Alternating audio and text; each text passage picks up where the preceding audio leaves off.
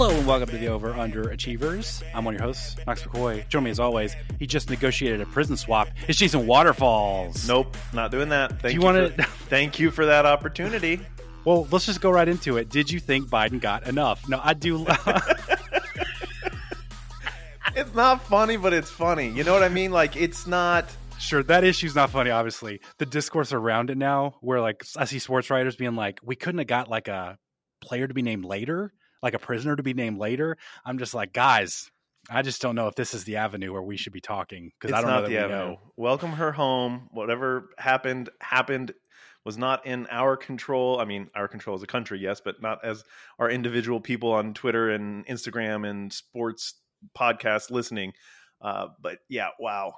Can I? It's a little early, but can I invite Conspiracy Knocks in really quick? Yeah, please. It'll be chill. It'll be a chill conspiracy. I promise. What a transition. Go ahead. Okay, come on in. All right. So you always look to the same side when you invite him in. Yeah, because he sits over there while we record. He sits to the right. I get it, but he always sits to your right, no matter where you're recording from. You got to keep those guys on the right. So is he your right-hand man? I mean, because that says a lot about you. Isn't he though? Didn't we already know that?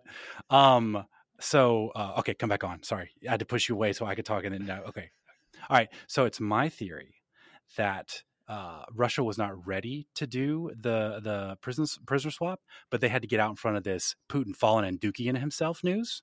So they had to change the conversation. Okay, you can go sit down. What do you think about that? I like that idea. I think that's a good one. Putin fell and Dookie? You didn't hear about this, dude? No. My man. Okay. I don't do any news except for sometimes I'll come across actual not sports news on Twitter. Pop culture and sports news is all I do. Like on the first episode of White Lotus, the hot couple, Theo James and Megan Daphne, I think her name, they were like, we just don't read the news. And everyone was like, they're annoying, right? Like they're so stupid. But I was like, that's kind of smart, probably. They seem like they're in a better literally place. What I do.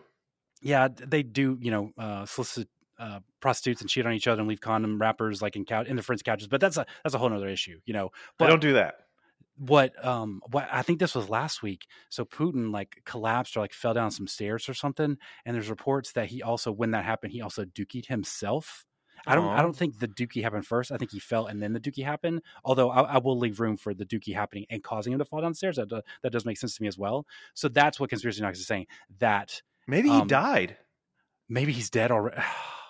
No, I want him to be alive because I'm saying maybe he died and came back to life. Like he died because when you die, you exit your bowels. Did you know that? Because you lose the tension. I mean, I didn't know that, but I was aware that stuff like that probably happened. He died and came back to life at the bottom of the stairs. I mean, it would be pretty terrible that if you died and got resurrected, but you have Dookie on yourself immediately. Like you're starting out pooped. What an episode start this is. You know what I mean? Like a lot of Putin and pooping. We're starting hot. So I'm reading. You don't want to talk about the Brittany Griner. We're just gonna keep going. I'm glad she's home with her wife and family. Yep, it's good. It's good news. We are not the people to talk about that, so we will not be talking about that. But let's go ahead and get into these overreactions and underreactions, because obviously since we last recorded, Coach Deion is no longer just a small, lowercase C coach. He is a big Power 5 program coach at the University of Colorado. Andre had alerted us that there was a lot of smoke to this, and it was looking like it was going to happen. I still didn't really believe it because it just felt like a strange fit. What did you think when you heard the news that it was official? Deion Sanders was going to Boulder. I still think it's a strange fit. I mean, it's Deion, and he is an entity, a force unto himself and those around him. That seems to be for certain. And that first speech he gave the team, boy, was that motivational. I mean, it was clear. It was fair. He set good expectations. He communicated what is going to happen, but that was not uplifting. Let's just say that. But maybe that's what that team exactly needs. But Colorado is a weird fit. It's a weird fit. Or maybe it's not. Well, what do we actually know about Colorado, like as a school? I know Rashawn Salam, I know Michael Westbrook, and I know Cordell Stewart. I know Bill McCartney. I think they got 5 downs like 30 years ago, and they won a national title. Isn't that a Joel Klatt school? Isn't that Joel Klatt's school? I honestly don't know. But what I do know is that press conference did feel like the beginning of There are going to be other coaches who want to talk about character, you want to talk about integrity and developing your sons into young men with principles. But I'm just going to tell you what it actually is. And this is a marketplace, and I need more room on the scholarship front, and y'all are trash. So I need you to go ahead and get on out of here. There was a refreshing clarity to it. Do you think it's more likely that Deion jumped the gun and he got major interest and he just want to go ahead and make that move? Or do you think there is a degree of carte blanche with Colorado that he's like, there's not really any boosters that are going to give me a hard time. They're basically paying for everything on credit. So I don't have to answer to like a moneymaker or rainmaker. I kind of like the opportunity I have here. Absolutely the second thing. And the fact that I don't know if this is the truth or not, but I read it on Twitter, so it's got to be true. Yeah, of course. They don't have the money to pay him his contract currently. That is true. Yeah, they're going to get it. They'll find it. So how are they paying the other coaches? They're going to do like a HELOC probably for the campus. Rates are tough, but they just need the money, so they'll pay I just see you in another life being a mortgage broker. Yeah, just saying HELOC a lot. Just trying I'm a veteran of the HELOC. Okay. I'm sorry. I can't stop coughing. I'm a veteran of the HELOC. I am. I'm a veteran of the HELOC. Not anymore. That was our first house in Birmingham. We had a lot of expenses we had to pay for. So thank God to the HELOC. But I'm not paying for a college football coach with a HELOC. I'll tell you that right now. I'm not going to do that. And then he got great, seemingly, I would say, great offensive and defensive coordinator hires. Yeah, Sean Lewis, Charles Kelly, Tim Brewster, tight ends coach. That's secretly a really great hire. He got some really, really active recruiters. So how are they paying for all this? Yeah, we'll figure it out. All right, we don't have to worry about how they're paying for it because I do think it's the second thing. I think that he had other interest, certainly from other schools, maybe the Auburns of the world. I don't know for sure. You get all the credit. He's going to Matt Rule this situation. Matt Rule got tons of credit for turning around Temple. They were just terrible. And they were poorly coached. And then Matt Rule went there and coached them well. And then he got tons of credit for that. He turned that into a Baylor job. And he turned that into Carolina Panthers job. Now, at Temple and Baylor, he did well. So we'll stop there from the Matt Rule of it all. Sure. But why would you go to a middling school and then do a little bit better? Go to Colorado. And it feels like a full-on turnaround job, and you get all the credit. Yeah, I think the only concern I have is this is a climate shift, like literally a climate shift for Deion. I don't know. I don't know if it is. Deion does Deion no matter where he is. No, I literally mean it's just going to be super cold, and I don't know that he's used to playing in that. And if nothing else, Ohio State's shown us that you can be high flying. But when it gets cold, it's just cold. It's just cold for everybody. And he doesn't seem like a guy who's going to be like loving, it's snowing and being like sub 20 degrees and being on the sideline while Nebraska boat races him. But I don't know. I don't know how much of this I think feels swashbuckly, like he's just going to take it by storm. Because I think what we all understand is this is not Deion's not going to be like the Nick Saban of Colorado. He is 2, maybe 3 years and on to something bigger, probably. Do you believe that? I do. I think this is, and I can see him weirdly being here for a while.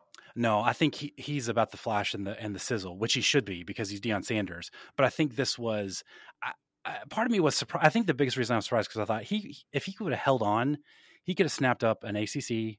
He could have snapped up a Big East. He could have been anywhere on the coast and gotten a pretty good Power 5 job with not as much baggage that Colorado has negatively, financially speaking, right? But I mean, we were joking about the finances earlier, but he doesn't care about any of that. He doesn't have to worry about any of that. He's going to make them money.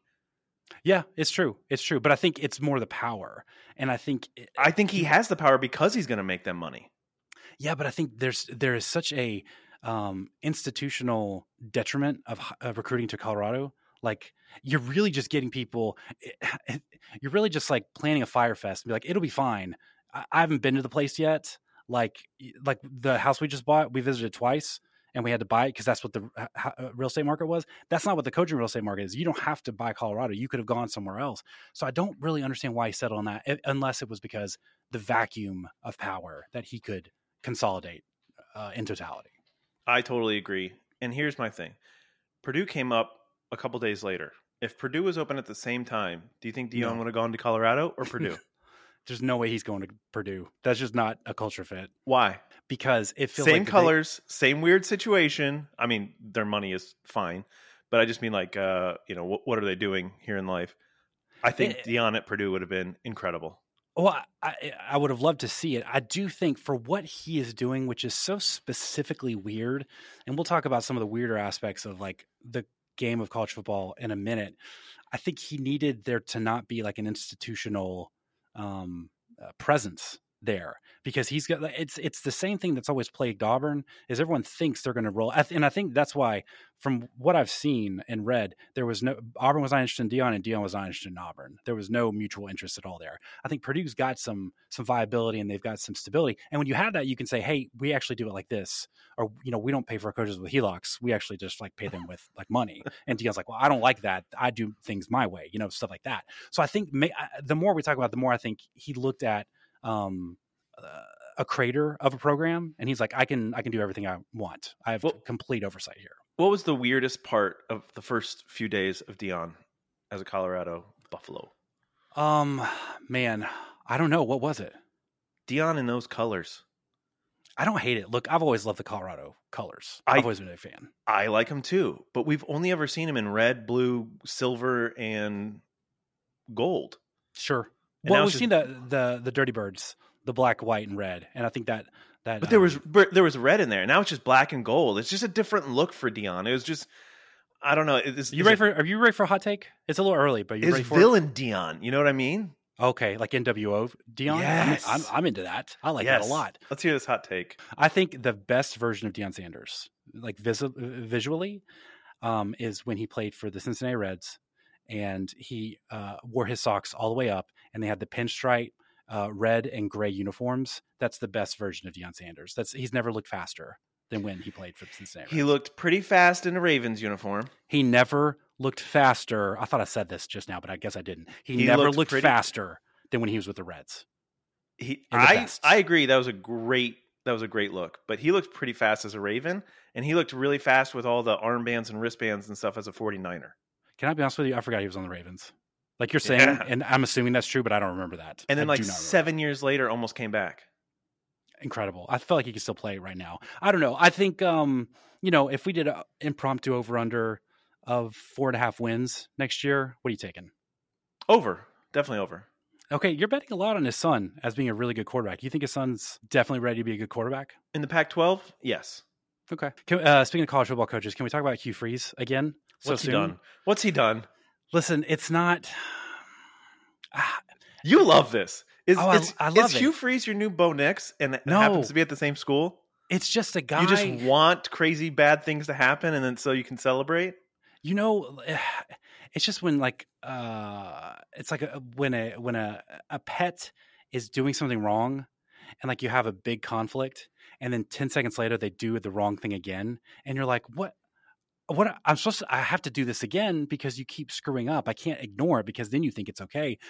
It's just the fascination of Hugh Freeze, and I feel like the more he seems like someone, the more we pay close attention to him, the more weird stuff we see, and that's maybe the fascination I have. But Jason Kirk actually had this on Twitter. I guess it was a couple of days ago. But Hugh Freeze's Twitter account that he has like to get approved, right? The account that he has to have approved by a handler. They brought in a PR firm just for his Twitter account. That's right. So they got to go through every single thing and be like, are you harassing a sexual assault victim? No. Okay, we can post this. Great. Well, so it's been tweeting out inspirational quotes and ideas, but people will do the thing where they'll search the exact quote, and he's just copying and pasting from the BibleInAYear.org and passing them off as his own. And it's just, what? Is that really what's happening? Go check out Jason Kirk on Twitter. He's got it. He's got like the breakdown. But if he was a high school girl at the high school he was administrator at, that would get him paddled by himself. That would get him laid over his lap and paddled like he allegedly did. I don't know, man. I just don't know that we're long for the Hugh Freeze world, because even his staff wasn't really impressive either. It was a lot of Liberty boys and some old Ole Miss guys. And I was a little surprised that he didn't get a more talented roster put together. Yeah, like Deion did. I mean, it's crazy, but I don't know, man. Hugh Freeze is a wild, wild guy.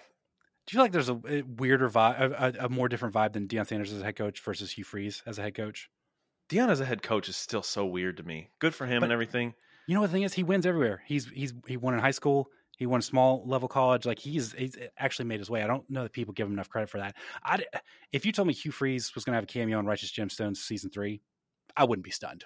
Or there's going to be a Hugh Freeze character, I wouldn't be stunned. If you told me that Deion was, I wouldn't be stunned either. These are like a bizarro world of each other.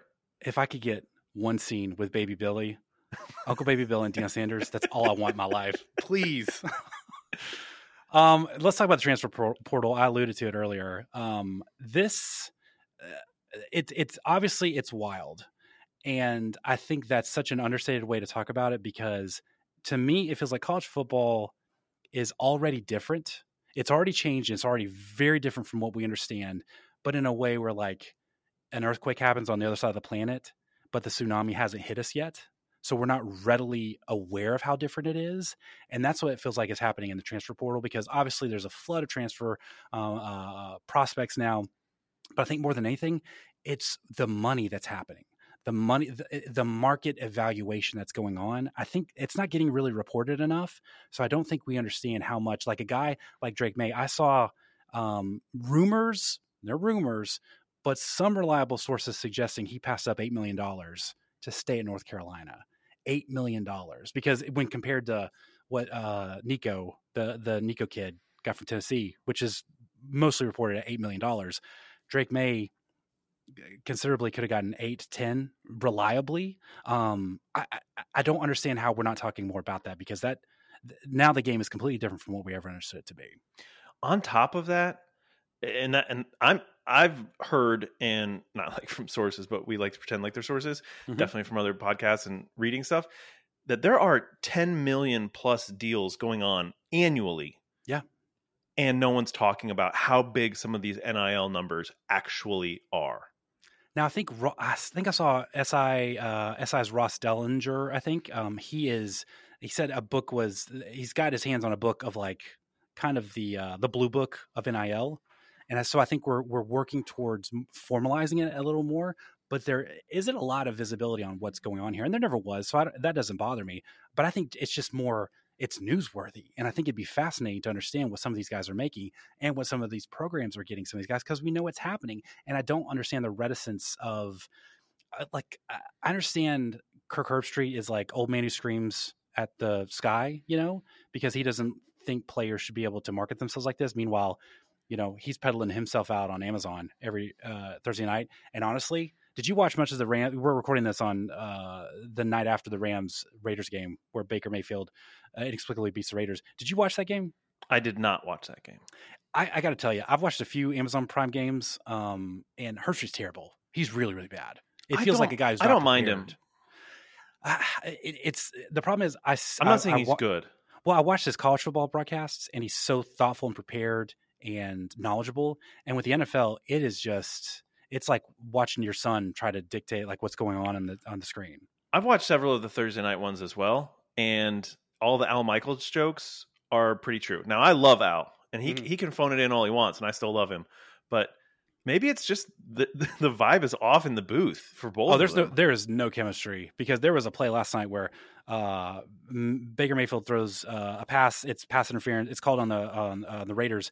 And Kirk Herbstreit's like, Al, you know what I think happened there? I think the receiver realized he wasn't going to get to that ball, and he just ran into the Raiders defender. That didn't happen. If you just watched it, you could tell that didn't happen. And Al just let it sit, and he goes, maybe. All right, well. It was great. It was like the most subtle assassination I've ever heard in my life. But there's just nothing happening there. But man, I don't know. Like these numbers are getting insane. And I'm not mad at the players. I'm so happy for the players. I'm more mad that we're not making more sense of this right now, I think that even more than the actual amount of dollars is the amount of times people are transferring. I know that probably will settle down at some point, because you're only supposed to be able to transfer once in the portal or something, but there's 2020 made everything very weird. And I'm glad they're not counting that year against anybody, but that made it weird. And then you can get an extra transfer with a waiver or whatever, blah, blah, blah, blah, blah. But that 1 year, 2 year contract, if you will, that's not a contract. That's the crazier part to me. Like, anybody can leave at any time. DJ just leaving because the other guy was better, like that's crazy. And I hope he does not end up at Notre Dame. I'm hearing West Coast. Let's keep it that way. Makes sense. Yeah. So you know what I've read, how some of the collectives wiggle out of that is, I sign you. You're a hot quarterback coming out, both like visually, but also athletically. Hot quarterback, you're coming out. I'm going to give you $8 million over 3 years. I'm tying that to in-person appearances at local places. So if you transfer out, that contract becomes null and void because you're not making your in-person appearances, because you started at Notre Dame, but then you went to Wisconsin, and you can't, you obviously can't make that travel every single week. So there's some, and see, even that to me is fascinating. Why aren't we talking more about the ins and outs, the poison pills of these contracts, some of the ways these, because you can't tie the NIL to, you have to be at the school. I think that is, I don't know if illegal is the right term, but it's not a way that they can currently construct the contracts, but there are ways they're getting around this, and I don't know why we're not covering it more. It feels like everyone thinks it's icky, so there's like a unwillingness to go into it, but I think it is the most fascinating part of the sport at this point. I totally agree, and I think that there's more to come, and like you were talking about before, that correction, I believe, is still going to come. It's something that Russillo talks about quite a bit, which is the idea that at some point, by the way, coaches, we didn't talk about Trent Dilfer at UAB, but the correction is going to be like, at some point, aren't these boosters going to be like, hey, I'm paying this money, and it's still Ohio State, Michigan, Georgia, and Alabama, Clemson, and rotate in the college playoff Final Four. Like, at some point, the numbers in theory would go down, but I think some of these boosters, let's make up a school, Louisiana Tech. The boosters that are head over heels for Louisiana Tech and have millions and millions and millions, they're probably doing it as some kind of write-off, and the money's just probably, it's the same as when it was going to charity, and now it's going to the football team so that they can have influence and get in the locker room and all this stuff. So the money's just going to keep happening, probably. Yeah, I think it stays there, and I think even with the playoff field expanding, now you have more possibilities for teams to sneak in. Yeah, because even I think the UTSA quarterback, crazy. That guy deciding to stay, I can't remember his name, but that was the result. I think from what I read, he took his NIL number to market and was like, can you guys get close to this? And they did. So he stayed. And I think, so that's a fascinating example, but yeah, I just, I don't understand why we're not talking about it more. But hopefully some journalists will get out there and give us some more details and latitude on it. I'm also a little unsure of why we're supposed to accept that Eli Manning and Pete Davidson are BFFs. Have you seen this on the internet? I heard they're in a relationship. Yeah, they have an Instagram account together, and obviously it's in conjunction with Eli Manning's TV show.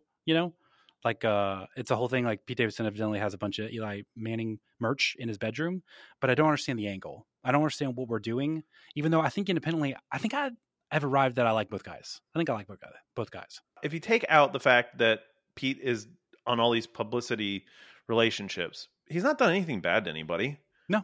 No. Just kind of a weird guy. I like the Taco Bell commercials. I love the Taco Bell commercials. When the guy's like, are you on script right now? He's like, there's a script? I didn't know that. I love it. I think it's incredible. I think he's a capitalist. Yeah, I agree. I don't think he's the best stand-up comic. He's not my favorite. No. But I like him in bit parts in movies. When he was in The Setup, is that the one with Zoe? Yes. And Glenn? Yes. He was awesome in that. And I thought King of Staten Island was good. Like, I've got nothing against Pete Davidson. Eli is the one.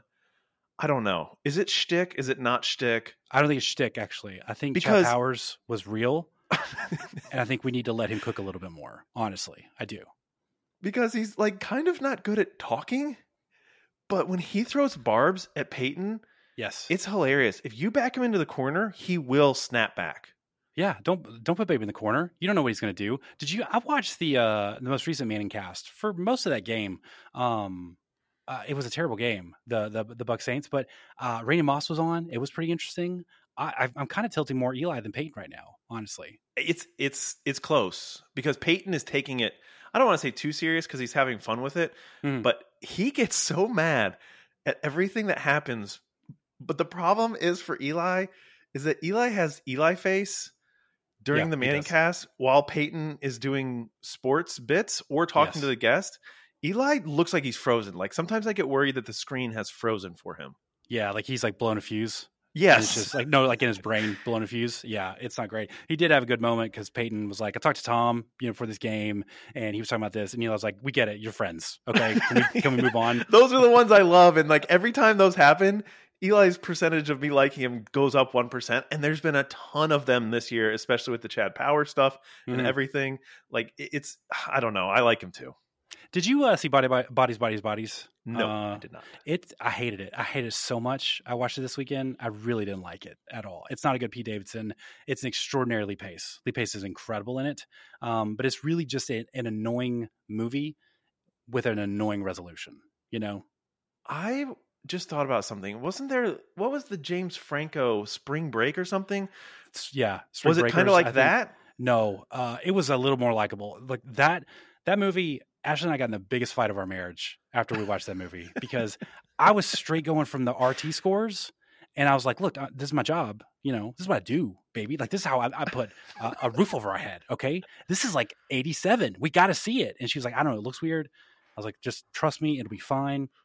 I was not familiar with Harmony Korine's work, who is a weirdo, a certifiable weirdo. That's the stupidest, weirdest, grossest, strangest movie I've ever seen. We left in the middle, and we got in a huge fight in the parking lot. So I don't have fond feelings about that movie, to be honest. I've never seen it, but I'm just wondering if Pete Davidson, luckily for us, took James Franco's lunch money. Ooh, so what you are saying is a really interesting idea I've never thought of, which is Pete Davidson market correcting James Franco? Yes. And I think he is. I really think he is. Bit parts in the zeitgeist, friends with people, but not doing the other weird and terrible stuff that Franco was allegedly doing. He has disappeared, so he did something bad. We know some of the bad things he did, obviously. Yeah. But it probably was worse because he hasn't come back at all. Spacey tried to come back. Louis C.K. has come back. Spacey, my man, you just got like the guilty, or you got the non-guilty verdict, which is dicey, but like maybe give it a weekend. He was like, no, we're doing it. We're doing like Bombs Over Baghdad Part 3. I'm here. I'm out on Kevin Spacey for the record, disavow. But Louis C.K.'s back. James Franco gone. Yeah, ghosted. I don't think we miss him, honestly. No, because we have Pete Davidson and Eli and their relationship. Incredible. That's a great call. Okay, let's go. Let's talk Survivor. You actually texted me after you watched it, and you were like, "Holy cow, we have to talk about Survivor." So obviously, for the rest of this episode, we're going to be talking Survivor. So if you haven't watched, go ahead and skip a roo. But we'll do it through the prism of overs and unders. I wanted to ask you, how enjoyable has the season been for you on a scale of 1 to 10? I'm going to set the over under 8.5. And I'm asking because I think in conversation, we're both indicating we've enjoyed the season. Everything I see online, people are not thrilled with the season. They have not liked this season. And I'm not seeing that. I'm not seeing that, but I'm not deep in. I'm not deep into the Survivor follows yet. This is the third season that I've watched, 41, 42, 43. I've watched them all in full, done a little extra research on each of them, as you do. But this is definitely an over. This has been good people, good characters. I don't want to say good people, but good characters on the show. And there's been great twists. There's been good competitions, I thought, like the actual games they're playing and whatnot. They kept some of the stuff that you were not liking, but they got rid of the hourglass, smash the hourglass thing, which I kind of liked, but I see now why it was like not Survivor-ish. It was you're the very only gimmicky person on the internet who liked that. Literally, you're the only person who's like, this was good. Because it was a giant twist and a giant, like it gave someone power. So I liked that part of it. Mm-hmm. But it felt too gimmicky for what I now know of Survivor. But yeah, I'm with you. I'm over. I'm way over. I've liked, to your point, I think they have, they've maintained the difficulty because really it was after, I guess, 40 where they turned up the volume on this is going to be hard and difficult, and we're not going to give you things like they weren't used to. They would give you the shelter stuff. They'd give you the fishing stuff. So you didn't have to earn any of that. You didn't have to earn your flint, stuff like that. Now you have to earn everything. So I feel like in the first you have to even earn rice. Yeah. Well, yeah, they would always give you that. And I did learn like they give you electrolyte packets. They give you one a day. So I thought that was interesting. But wait, I have a question on this topic. Yeah. Don't forget your thing. I've noticed that the women shave their legs. Do they really? They're not getting super hairy. Carla and Cassidy have been there for 23 days, and they don't have hair on their legs. I'm And nobody's beards, like, you know how your beard is shaped up? sure. There's some continuity of appearance throughout this. So is there a bathroom? See, I'm sure I can learn this, but I also don't want to know this, Correct. to the extent. But Correct. I am That's why I'm interested. asking you and not looking it up. Well, it's like, how much do you just want to like? Do producers be like, hey, whatever it is, and like, if you accidentally like urinate in your shorts on the first day, those are stained for the duration of your time. I'm sorry about that. And then how much is like, we do have viewers at home who are in their clean living rooms and have just taken a shower and they don't want to like live through that. I would love to know how they delineate, because you will see bandages. So I'm like, if it's a health hazard, but I'm like, I'd have to brush my teeth. I can't not brush my teeth. That's a great one. They're gonna have people not brush their teeth, No. and not floss for 23 days. I mean, I've definitely gone 23 days without flossing, but I've never gone 23 days without brushing my teeth. I'm flossing every night, and it's because I have like this one spot behind a tooth where stuff gets wedged. And if that happens, I'm not good for anything. I'm not talking strategy with you. I'm not helping you get firewood. I'm not going to the water. I'm not looking for an idol. I have to get this thing out of my mouth right now. Smooch, marry, kill. A gnat, that thing that gets stuck in your teeth, or something else. If there's a gnat in my presence, that's the priority. I have to kill the gnat. We had a pre-recording gnat incident, and I was teasing you because you like to give Jamie and Aaron crap for not paying attention, but you were like, I'm going to need a minute. This fruit fly is happening. It's listen, I know my focus, and I have to be. I don't understand people who are like, there's a spider in the room, and they go to like get something to kill it, and it's gone. They're like, oh well, I'll figure it out later. No, you have to tear the room apart. You have to kill the spider. You can't live in this world where maybe the spider comes up later. Maybe it's in your mouth at night. But there's like 10 other spiders if there's that spider. I've read like Cody's exit interview, and he was talking about how they're like they call them bush babies, like bush birds that protect their nests. And at night they like scream and cry, and they hop around on the people sleeping. Like they'll just like jump on you. And that's when I hear that stuff, I'm like, I could never do this show. I'm not doing like multiple weeks of not sleeping because a bird's on my shoulder or rats are nipping at my or getting rained on, or it being like freezing cold. I'm not doing that. It's ridiculous. Or burning hot. No, but I think the post 40, it got more difficult. And I think the first few seasons suffered because of that, because it was a little misery pornish, because it's just like everything sucks and everybody's wet and there's no fire and everybody's unhappy. This season, I think they turned it back on a little bit where we're going to give you some stuff. So the vibe around camp's a little better. We're going to give you those reward challenges, which the reward challenges are my favorite because I love pastries and coffee and what it makes people do to get to it and what it reveals. So I've enjoyed this immensely. Obviously, at what point in the last episode did you realize Cody was going home? I didn't realize it until Jesse said it. Okay. Oh, okay. Like even during the vote? What vote? At the end? Yeah. Like even during the tribal council. I knew before tribal council. I knew as soon as Jesse went to, I think, Owen first and was like, okay. And he was like shaking and he was like, I think I'm going to do this. Okay. And when he said that, like in front of Owen, like he voiced what he was physically feeling and then put that plan in motion. I believed at that point Cody was going home. Now, I actually thought this is a weird Cody edit. Now, we talked about this last week. Mm-hmm. Cody has not had the spaz moments that I think that he is very capable of. Mm-hmm. He got the spaz edit at the beginning of this episode after he got the coffee. And that was probably a tame edit compared to what that coffee did to him after that long of not having coffee. Well, he did say in his interview that he had so much coffee that he gathered up firewood for like 6 hours and never slept. He was like, I couldn't sleep. I just sat there kicking myself because I was so mad at how much coffee, which is incredible. I don't know why we didn't get that footage. He did get the spaz at it, but I thought that was for fun. I didn't think he was going home because him and Jesse were so close, and I couldn't understand why Jesse would break that up. But I get that his logic is sound, and I really want to talk about what happens next for Jesse here in a minute. But I get that Jesse's logic was sound, that he wanted to be on record as having a big move. I just didn't. I thought it could come next week. Well, next week, everyone's looking for it. Everyone's trying to secure their move into the Final Four, which means they have a chance to get to the Final Three. But I think what the kids and I were talking about was Jesse's never won. I don't think Jesse's won an immunity challenge. I also don't think so, but I don't So know he for certain. doesn't have anything good on the books there. I think strategically he's got the case, but I don't know that everyone else knows that he has the case for it necessarily. So I think for a jury, you need that big splashy move. And I think Cody, I think he was playing the louder game. So I think Jesse's instincts were completely right. I think time and time again, they showed this season, Jesse's instincts, the second he says something, it's almost like it locks into, yes, you're exactly right.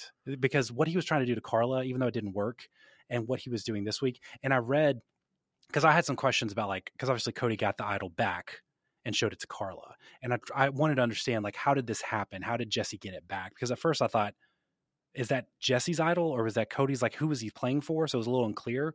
But from what I understand, Jesse gave him his idol back. He showed it to Carla.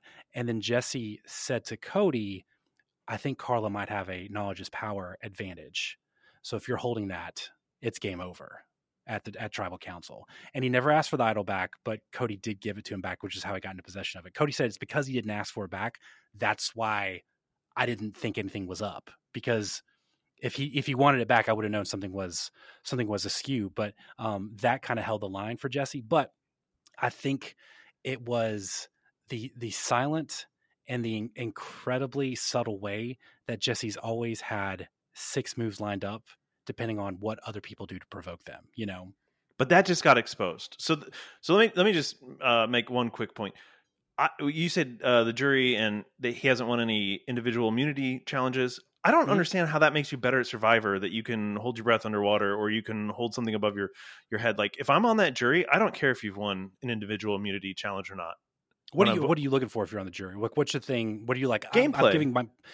Yeah, see, I think I don't know if the game encourages this, but I think a lot of people are like, I want you to be good socially, I want you to be good physically, and I want you to be good intellectually. So if someone's just one aspect... But think about who's won 41 and 42. Like, they weren't great physically. Yeah, it's true. No, you're right. But they were good socially when needed to be. And I guess, I mean, I keep hearing that as well about the individual immunity challenges. And they say it on the show, like, oh, you've never won. Jeff makes a big deal about it. You've won 3, 4, whatever it is. And they make a big deal about it. I just don't see the impact on that. Well, and to your point, I do think if you win too many, you're a problem. Exactly. You know what I mean? Because Cody was a problem. I think Cassidy is a problem because they're threats to win. So I think it's one of those things where you want one, but you don't want more than one. You know what I mean? As soon as you go over 1.5, you're a problem. So now back to the Jesse thing. I think he peaked too early. I think he made the biggest play of the game so far at a time when there's about to be a divide between Carla and Cassidy. And I'm wondering if he gets too far into that, like Sammy did, not as messily. If he tries to get too far into that divide that we have in the previews for the next episode, and they're like, wait a minute, Jesse just made a major move. So I think he's going to have to play his individual immunity as soon as he can. Yeah, so he'll play. But the thing is, here's the interesting part. I think you're right. There's a lot of truth to what you're saying, but it's a calculated risk he had to take because you got to get that on the resume. You got to get that on the resume, and you have to do it before people are anticipating you doing it. Number 2, I think having planted some of the seeds of Cassidy and Carla being at each other's throats, he's going to be able to play that alliance against themselves. But I also think he knows Carla and Cassidy can't both go to the final because they've played too similar a game. So one of them is going to turn on the other, and that's going to give him an in. And I think lastly, no one knows he has Janine's idol. So when he plays that, I think he can play the game as if he doesn't have it to see what people are doing. And then when he brings that out, that's a second big move for the jury that they're going to see. But he's also going to be able to either forge an alliance with someone or completely blindside another person because they don't know he has that. So once it gets to 4, all bets are off, but that's always the case, right? Once it gets to 4, it's whoever wins immunity and whoever wants to go and whoever is forced to make fire. So he's going to get into the 4 with the biggest kind of momentum, and then it's up to him to hopefully win the immunity or be able to make fire. I don't know if he can make fire. I just know one of the things I wanted to see was Sammy making fire against people. Because my guy, I don't think you were right on a lot of your intuitions on Sammy, but you were dead right on his ability to make fire, because it was like snap a finger and it's an inferno. Unbelievable. Yeah, Sammy got messier and messier, and I bailed on that early enough. I did think that for a 19-year-old, he played a good game socially with everything going on around him. But yeah, that fell apart. But is he a pyromaniac? People are talking. People are asking. To be that young and that good at fire was ridiculous. Why don't they have like YouTube Shorts or something? Survivor YouTube Shorts, where it's just people making ex contestants making fire against each other. Like, wouldn't you want to see like an interview of Sammy and Cody interviewing each other and then making fire against each other? It's like Hot Ones, but it's just like making fire. I love that idea. TM, we own that now. That's ours. We will produce it. So yeah, I mean, this Jesse thing, because he got an absolute heroes edit, he got the sob edit, he got all of that. We've seen that edit for him before. Mm-hmm. Of the people left, who else have we seen edits like that for? That's the question, right? It's not just... It's Gabler. Yes, but I think that was like, you're going to watch a really strange immunity where he's playing for different states of the union, where he's going to be competing for Idaho. Here's how we make that make sense. Otherwise, you're not going to understand what's happening. That's fair. It remains one of the strangest things I've ever seen on Survivor. But I mean, well, let's ask the question then. Let's do an over-under. Where would you rank Gabler's chances among the remaining survivors? If I set it at 4.5, under meaning last at 5, over meaning first, second, third, or fourth, where are you leaning? Over. I think it's one of the ladies going home this episode. I really do. I think Owen and Gabler are going to sit back. I think Jesse's going to do the bare minimum or the maximum. I know that kind of sounds hypocritical, but what I mean is like whatever is needed is what he's going to do to not be on the chopping block after he just did that big move. And maybe they're teasing us with the preview for next week, which of course I'm not buying all the way into that, but it almost happened this week. So I don't think that that's just going to go away. Yeah, because I think you're right. I think Owen and Gabler are going to vote together. They're going to stick together and protect themselves. Carla and Cassie are going to turn on each other. So it's going to be one of the they're going to be on the chopping block, and everyone's going to think Jesse is, but Jesse's not because of that immunity idol. So where does it go from there? I think Gabler is – it's weird. I think he's going to be in the final 3. I think he has no chance of winning. I think he has no chance of winning. Do you want to hear a really hot take? Please. If I was betting right now, I would bet that Owen wins this season. Oh, I mean, you'd get great value because there's no way that's happening. You know, I don't know that to me, third season, he is fitting the mold of the last 2 winners exactly. Of getting hot late. Yeah. You're exactly getting hot late, of somehow having some pressure on them in the middle. And now seemingly there's no Owen pressure at all. There's no one looking at Owen to vote him. But that is also inherent to no one respects you. No one's scared of you. I know, right? But if it's Gabler, Carla, who got a little messy at the end, and Owen at the end, it's got to be, even if it's Gabler, Owen, it's got to be Carla, Cassie, or Jesse. One of those 3 has to be in the final 3, and any of those 3 beat Gabler or Owen, I think. I think that Carla might not, because everyone knows that she's been bold-faced lying several times now. And they're going to hold that again. So I'm saying Owen only wins if it's because if it's Cassidy or Jesse, I think they win. Probably. If it's Carla, Owen, and Gabler, I think Owen wins. Yes. Yeah. Maybe. You like Carla, I know, but she's been caught as a direct bold-faced liar. You're not wrong. Did you think it was weird how Carla lied to Cody's face about not having the idol, and then later in the episode she was like, "I have an idol," and he was like, "Cool, that's great." Yeah, like we didn't get any in between of like, that was really rude what you did, like just lying to my face, or was he just so caffeined up that it just didn't even register? He was so caffeined up. Like that was the exact. I got off of Sammy at the right time, and I didn't call, but I was like, it's so weird that we haven't had a crazy Cody episode, and then it came. Yeah. You know what I mean? I did feel bad for him. I did feel really bad, but at the end of the day, if nothing else on Survivor, you hold on to your own idol. But again, see that was a blindside. That was a true blindside. That was a true blindside. But it was an unforced error too on Cody's part. Yes. But I think that's why I wish they would have included the exchange about the knowledge is power. I think that's where the knowledge is power, actually playing it, hasn't been that interesting. It's the threat of playing it. That's what's made the seasons interesting. It's how it affects the dynamics, because Jesse is a direct beneficiary, not just of having a secret idol from Janine, but also in getting Cody out, because he wouldn't get Cody out without that. So I think it's just a fascinating way that the show's evolved. I think it would, if I had to rank, I think it's Jesse, skip a bunch. And then I would say probably Carla, because I feel like we've got more of her edit than Cassidy, than Owen and Gabler. I think I switched Cassidy and Carla, but I do agree on the order. But again, I've really enjoyed this cast. I've really enjoyed this season. I've been I've been a little overwhelmed the last 2 seasons, I think, but this one has just been so good. So I'm just glad that we've had this, and I hope it's going to feel a little weird though if Jesse doesn't win, to be honest with you, because he has deserved it. And when they did that, like crying in the bushes, if I got to be more brutal, I'll be more brutal. I was like, dog, I got goosebumps. That wasn't crying in the bushes. That was being angry and sad and revved up and confused. Like that was man on fire stuff. I like, he was like, everyone's talking about having a good experience. Don't care. Not interested. I'm providing for my family. But the best player, you told me the best player does not always win. No, they haven't. So I don't know if we course correct this season, because I hope we do, because it's just going to feel weird if Jesse is on the sideline like Omer last year or something like that. So, and remember, I'm only watching Survivor now because A, you love it and I love you. So I want to be invested in your world. But also the bigger point and the more important thing than our love for each other is that these Survivor players are now going on to the challenge. Yes, that's true. I stopped watching the real world because I'm not doing that. Right. If it's even on. But I want to see, this is the minor leagues for the challenge. Yes. I know you would see it backwards, the other way of that, but sure. I want to see Cody go on the challenge. Oh my gosh, I didn't even think about Cody in the challenge. I didn't think about Cody in the challenge.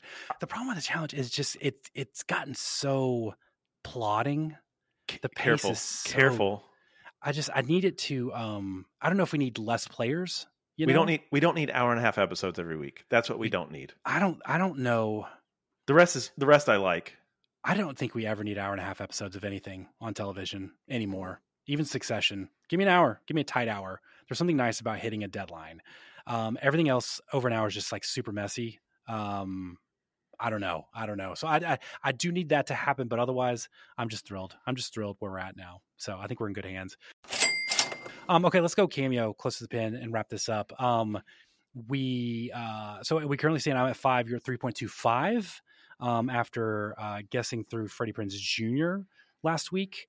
To honor Survivor conversation, I wanted to select someone who, we talked about Sammy being really good at fire. This was also a guy who because Mike made fire, right? Mike made fire last season. I thought he did, because I thought at first it was a little wobbly, like, can a fireman not make fire? But then and then it turned into a scorcher or something like that. Yeah, then he threatened like the whole island, like the whole culture of the island, because the fire was so blazing. So I wanted to honor Mike. I can't remember his last name. I could have scrolled down, but I would have seen his score. So we're going to call him the guy from New York. It was like old white guy who sounded like Mike Tyson. Yes. That's how I remember him. So White Mike Tyson. White Mike Tyson. We're guessing personal price and then the business price. This is tricky. I'm underthinking it instead of overthinking it these days, and it's not working out for me. So maybe you overthinking it is the right strategy. But I am prepared. Okay, I feel good. This might be a direct hit. Honestly, this might be a perfect score. I feel right now. Okay, my score, I've got 74, and then 5,000 for the business price. 100 and 1,000. Why'd you do 74? You thought I was coming in at 75? Yeah. Tried to straddle both sides of it. 100, 1,000. Okay, survey says wow. You can have Mike for $49. Is that with a discount, or is that the regular price? That is the regular price. Dang, that's Mike, price. Undervaluing yourself. And he can be booked for $273 for a business video. What? What are these prices? You've been on TV. You deserve more than that. I don't know what the cut of maybe that's what the market is demanding for White Mike Tyson. That might be fair. He's always he's called highly responsive. He is often, this is interesting. Often he will do the eyeglasses, but with sunglasses on his head. So 2 pairs of glasses on his head while he does your cameo. That's not included in the price. How often do you call them eyeglasses? Well, I was trying to differentiate between sunglasses and eyeglasses because I didn't Stop want you saying eyeglasses. Okay, so Sunglasses glasses. are eyeglasses. So glasses and sunglasses. So he Yes. often wears 2 pairs of glasses. Doesn't that feel better to you? I do like the specificity of eyeglasses, to be honest with But sunglasses are eyeglasses. you. Yeah, they are. You're right. Almost challenged you, but had no grounds. I was excited. I was excited for the challenge. And you It was just like lost sliding it. down a glacier, just trying to grab something, but there's nothing to grab. Nothing to grab. Incredible. Okay, well, that's it for this episode of the Over Underachievers. Before you go, please remember to follow the show on Twitter at OUAchievers and on Instagram at Over Underachievers. Also, if you want to spread the word, you can do so by leaving a 5-star rating and review or by sharing the show with a friend. Word of mouth is the best way to help us grow. I'm Knox. He's Jason. We'll see you next time.